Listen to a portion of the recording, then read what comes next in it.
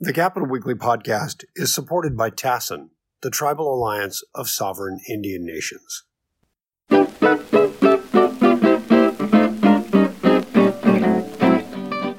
Hello, everybody. Welcome to the Capital Weekly podcast. I'm John Howard, and I am joined by my colleague, Tim Foster. Hi, John. And our special guest today is LA Times columnist Erica Smith, who writes about politics and diversity in places and is now caught up, as many of us are, in the ongoing scandal of the leaked audio tapes in LA. Erica, thank you so much for coming. Yeah, thanks for having me on. Where are we now in this thing? It's been developing over a period of days. We know that Nury Martinez has stepped down, yes, not only from her from her head of the council, but also left the job entirely. Yes, she's left the job. And so did Ron Herrera, the labor Fed. Where are we? What's going on now? So, as you mentioned, there's the four people who were involved with this meeting that was recorded in October of last year. It was ostensibly about redistricting, but it obviously veered into some really racist conversations. They pretty much offended, most groups, from the LGBT community to Black folks to Armenians. I mean, you kind of name it. They've kind of managed to insult them in the course of an hour. Right now, as you mentioned, former President Nury Martinez of the council has stepped down. She stepped down as president earlier in the week. Now she's gone from the council. Ron Herrera, who is the head of the labor Fed here in LA, also was involved in the meeting, has offered his resignation. At the time that we're talking about this, Gil Cedillo and Kevin De Leon, both members of the city council, have not resigned, though the pressure is on for them to do so. We'll see, what they do over the next few days. And really right now, the council in a lot of ways is at a standstill. They haven't really been able to meet. They tried to meet twice this week. They were somewhat successful on Tuesday in getting a couple things done, but protesters have showed up and have vowed to shut down the council meeting until they get resignations from all of the members involved. The council is scheduled to meet next Tuesday. We'll see how that goes. But it right now it's kind of at a standstill, and there's a sense of kind of what comes next. I think everybody's in LA is just trying to figure that out, other than, processing the anger and the rage and that sort of thing. And they're not able to get a majority or a quorum. I'm not sure.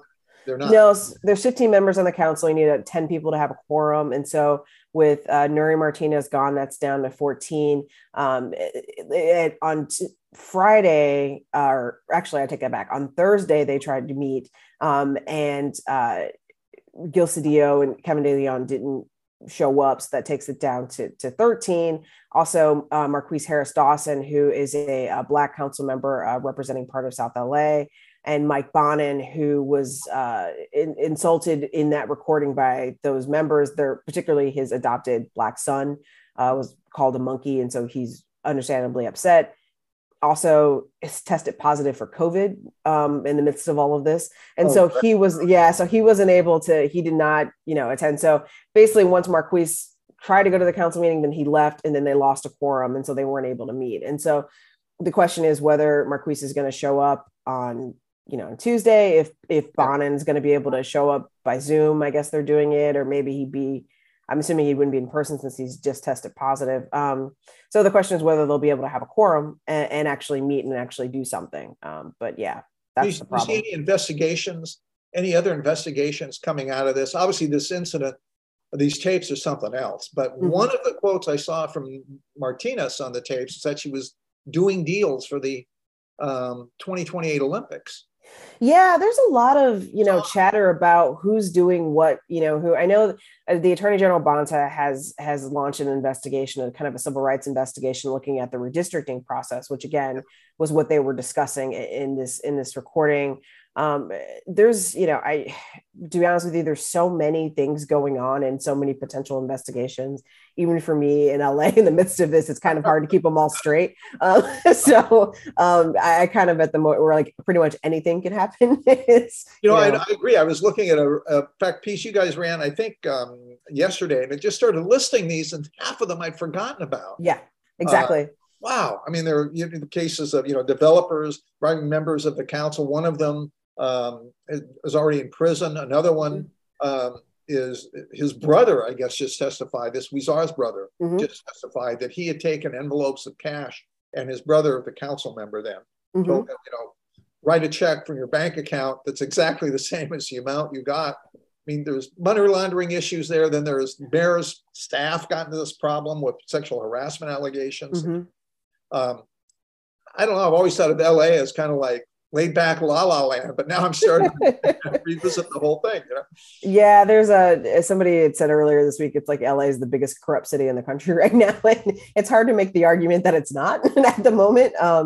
We also have to remember, Eric Garcetti, it's not, quite corruption, but he's up for the ambassadorship in India, but his nomination has kind of been dogged and stuck in Congress because of allegations that he covered up sexual harassment involving, an aide who turned a blind eye to it. That of course has not been proven by any means, but it's been enough to kind of seemingly put his nomination on ice for the time being. So there's, Bonds is investigating, the Attorney General's investigating, and the subtext of this whole thing is redistricting. Correct. And redistricting is incredibly partisan and ugly, and it was in California until really some independent citizen redistricting commissions were set up. The state did a couple for legislative races in Congress. And I think 5 or 6 counties have these commissions, including Sacramento, LA, and San Francisco. The counties have them. And more than a dozen cities, but the biggest city in the state, obviously Los Angeles, the city of Los Angeles, does not have them. And it's been doing it in sort of the old-fashioned way. Yeah. Would this lead to reforms there, do you think? Is this something Bonta would look at? I think that's definitely something he's looking at. I mean, I don't know if he's looking at necessarily the need for reform. I think he's looking at what happened in 2021.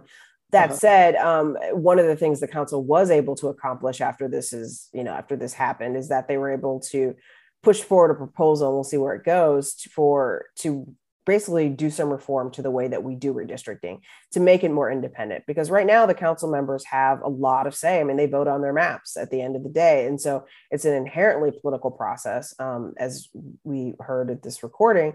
And there's a sense that, people aren't being represented. Another reform that has come about, and we'll see, it's kind of tied to this, but so LA City Council has 15 members, and that hasn't changed in, decades, despite the fact that the size of the city has grown dramatically. And so there's another proposal or idea floating around that would increase the size of the city council. The theory being that it would be able to better represent the number of people, smaller districts, and I think that is something that I've heard a lot of support for as well. So I do think this is going to prompt a number of reforms, and probably they're long overdue reforms. And so, that is, I guess, the silver lining of this is that maybe once all of this is done, we'll get a system of city government that's more accountable and transparent to the people. One thing that was really ugly about this is obviously the racial epithets, but Latinos versus Blacks. Mm-hmm. And for years ago in LA, I remember on one cycle, I went down through an election cycle. I was at the AP then, and I was in LA. And I heard from a number of people down there that there was a lot of anger among the Black community that the Latinos were really taking over South Central. There was a huge influx.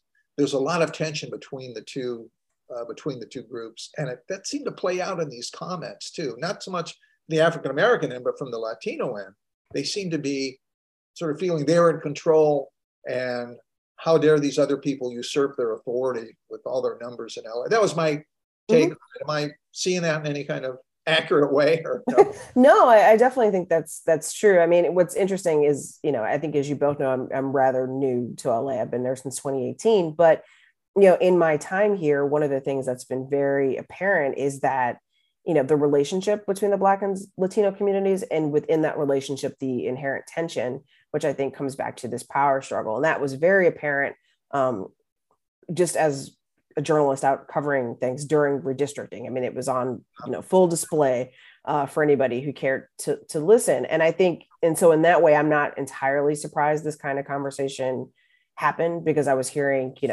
just the angst, and I think a lot of it, and particularly in South LA, is as the Black population continues to shrink, and almost more than that, as visible cultural centers for Black Angelenos continue to shrink. Like I've written a lot about Leimert Park in South LA, which was, historic home of, Black Angelenos. And, it's right now in the midst of gentrification. Just, this month there was a new rail line that opened there. And the thought is that it's going to exacerbate the gentrification that's already taken place there as housing prices rise, as people, a lot of older residents kind of either sell their homes or pass away or leave, that other people of other races come in and move in.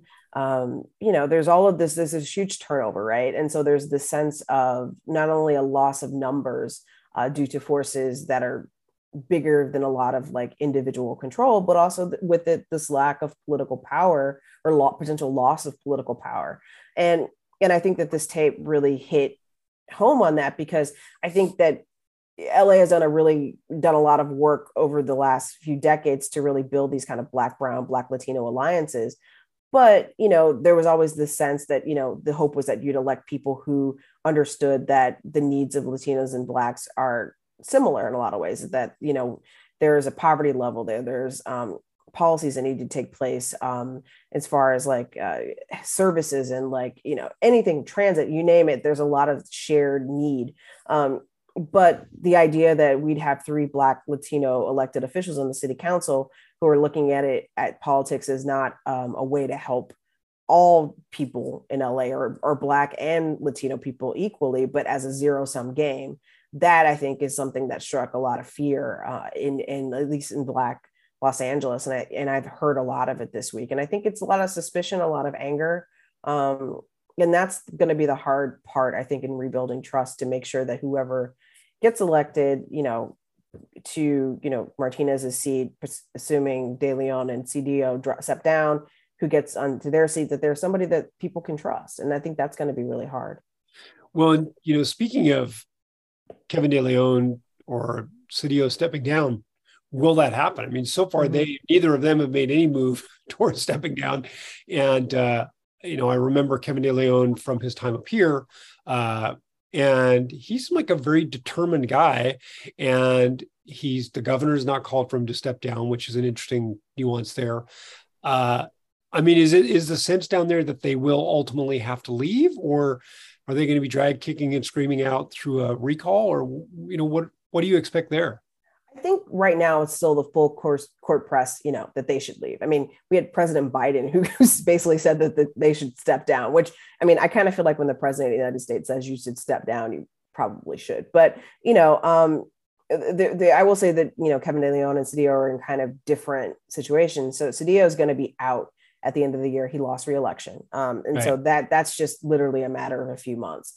But Kevin De Leon, he has, a couple of years left on his term. And so I do feel like as you mentioned, I met him when I lived in Sacramento as well, when I was covering the legislature, and this is his career. And he was considered not very long ago a rising star. I mean, he ran against Dianne Feinstein and got, a higher percentage of the vote than a lot of people had expected. And so he went from thinking he's going to have a long career ahead of him to now facing the reality that he's either ruined it completely or he has severely hobbled it. And I think, from what I'm hearing, people, and there's nobody around that's saying they should stay. So it's a matter of their adjustment period of how long they're going to take this. I think my best guess, and take this with a grain of salt, is that, I think Cedillo will step down first. I think in part, you could make the argument that why step down because he's only got a couple months. I think he'll step down just because he has a couple months left, and why deal with the hassle.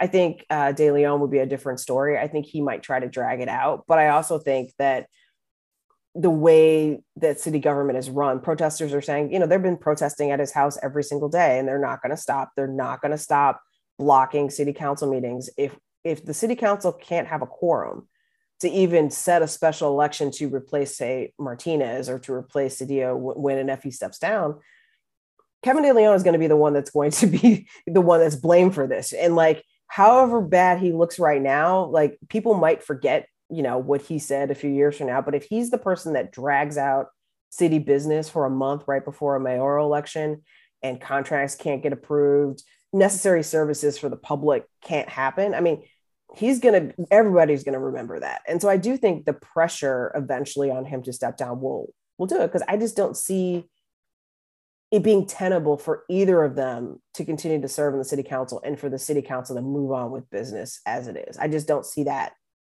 I don't see that scenario working. And so something has to change. And I don't think, and nothing that I'm saying has not been said by Mayor Garcetti, by Rick Caruso, by Karen Bass, who are both running for mayor, by the president. Like these are things being said by everybody. So it's not just me talking. So I think that they will step down. It's just a matter of time. Where's the labor fed in all this? The recording apparently was in an office of the County Labor Federation. Mm-hmm. A relatively small office is one of the details I read. Mm-hmm. It's not clear how it was recorded. Did somebody there record it? Was it physically a bug that was in place? I've seen speculation both ways. Why did they meet in that room? I mean, were they escorted to that room? I know I'm getting into like the conspiracy. Yeah.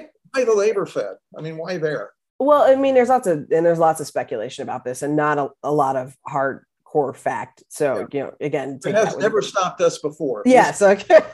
Well, yeah, for sure. Yeah, I mean, they were meeting at the labor fed ups because it was redistricting, and the idea was that they were there to solicit the advice of Ron Herrera, who was, before stepping down, head of the LA Labor Fed, and so the meeting was between the four of them about just redistricting and about how to basically hang on and solidify Latino power. And so that was why they were meeting there. It's unclear who recorded it. There's some speculation that it was a Fed employee who had a kind of an axe to grind that maybe wanted against Herrera himself or against some of the leadership of the Fed that potentially was too conservative. And they were hoping that that the Fed could become more left, more progressive. That's one theory we've heard.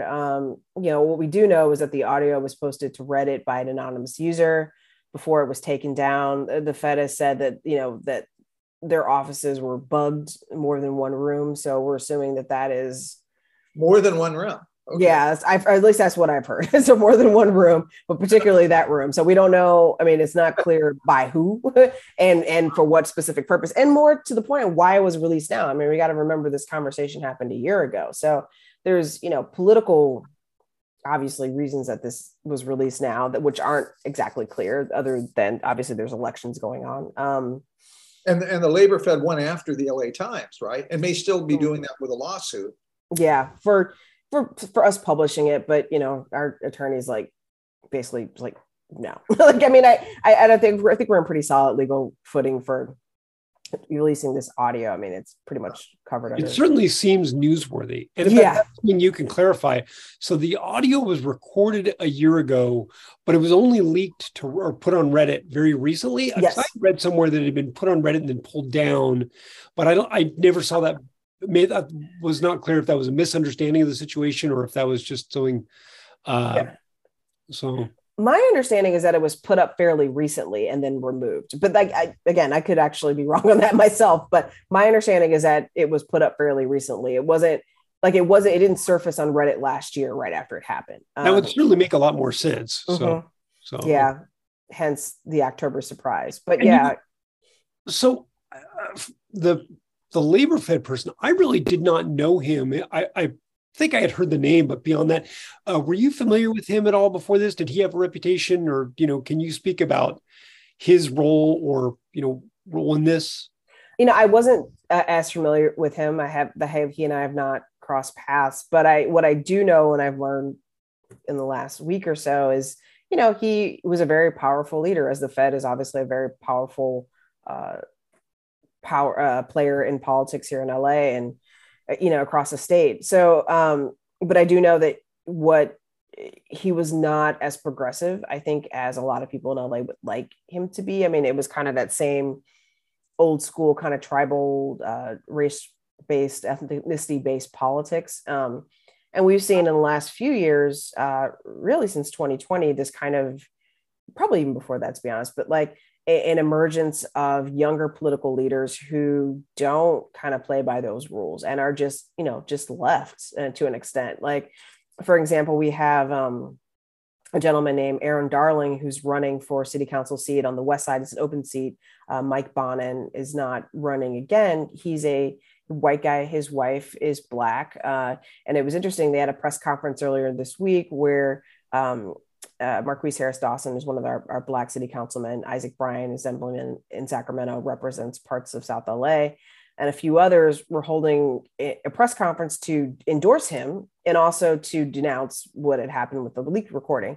And it was at one point, I think it was a Telemundo station, asked if, either of the two, the assemblyman or the councilman, spoke Spanish, and they both shook their heads. And Aaron Darlin steps up and gives his entire, press conferences in Spanish. So it's like, this is like, this is the leadership that we're getting, that's very, very, very progressive, unapologetically so. And, their politics just don't necessarily mesh with what the kind of politics that Ron Herrera and the Fed under his leadership, really put forth. And so I do think, if you want to talk about conspiracy theories, and if somebody was recording something to kind of, oust, embarrass Herrera or oust him or change the leadership, I mean, that at the very least would make some sense.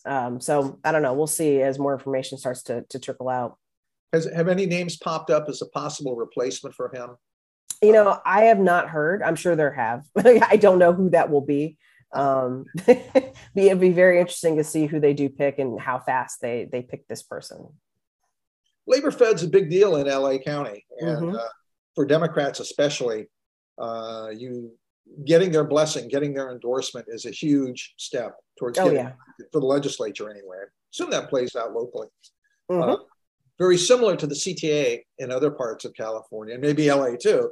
If you're a Democrat and you want to get elected, you need to go there. And I think the public doesn't quite see it that way, but the political reporters see it, and people who cover politics see the Labor Fed as a major, as a major factor in Los Angeles politics. Oh, absolutely. Even if you've never heard of Ron Herrera, the Labor Fed's a big deal. Yeah. So that's going to be a very interesting development to see how that happens and what the implications of all of this are for the labor movement, which, has gone through its own changes in the last few years. Is, what was the typical union membership? Now we've expanded it to like fast food workers, and, it's become a different kind of coalition of working class folks. And so it'll be interesting to see what happens with that. Erica, do you see, just one last question, do you see how will this play out, or do you see this playing out in the next elections, in the city council elections? How is this going to play out, do you think? Well, it's interesting because, again, this is like the first election, really major election, where everybody is getting a ballot in the mail. I mean, we were at Sacramento, I know, did it a few years ago. We all now have ballots in the mail.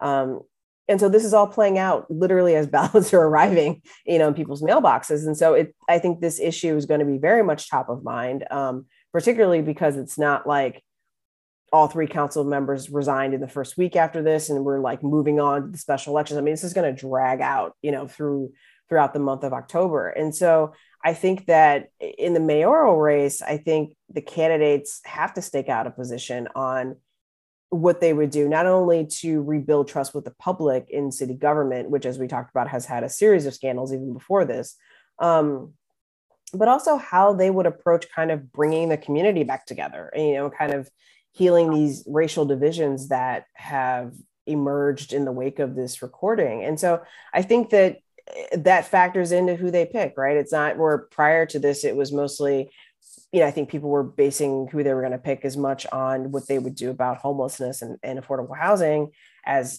crime, which were the top issues in the race. And now I think this is another third wheel or peg or whatever you want to call it. And so it will absolutely make a difference in this race. It'd be interesting to see how much of a difference, but I do think that. And I will say, Karen Bass has kind of staked out her side of this, being that, early in her career, she founded Community Coalition, which, among other things, basically was designed to bring together Black and Latino communities towards common political goals to help their communities. And so she's done that work. And so, she has that ability to trot out this information. Like, I've done this work, I did it for 30 years and Community Coalition still exists. And it's, saying the same thing.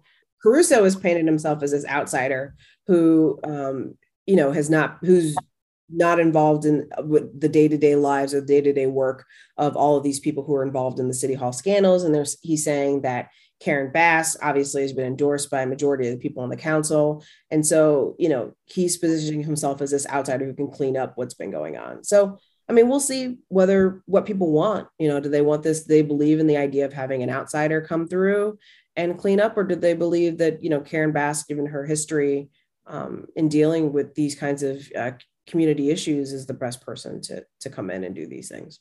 Erica Smith, thank you so much for joining us. Thank you. Are we going to wade into the segue into the who had the worst week in California politics? I think we've just spent half an hour talking about that. The worst week. Worst week. Yeah, I think we all know who had the worst week in California politics this week would be those four people. Certainly had the worst week. Yeesh. Yeah, I mean, it's hard to have a much worse week than they really had. And I will say, we touched on something. Did mention I like to keep track to see if the governor has endorsed in the LA mayor's race. As we noted before, he is still not. But he did, even though he says he doesn't like to endorse on Dem races, did just endorse Bob Hertzberg. Yeah. So there's that. And then the irony here is that Bob Hertzberg probably would have been a top candidate for worst week if it hadn't been for the LA City Council recordings, because he got nailed with a letter signed by, I think, about 75 people saying that he had been sort of inappropriate with them. And I think Senator Connie Leyva was the highest name on that list. So endorsed his opponent. Yeah. Yeah. So Hertzberg actually had a great week in that, if there was a week to have that letter drop, it was this week. This was the week. Yeah, you're right. Totally true. Erica, thank you again. Thanks so much. Thank you. Jim Foster, thank you very much. And this is John Howard. We'll see you next time around. Thanks again. The Capital Weekly podcast is produced by Tim Foster for Open California. If you enjoyed today's episode, we hope you'll go onto iTunes or wherever you get your podcasts and leave us a positive review. Thanks a lot, and we'll see you next week.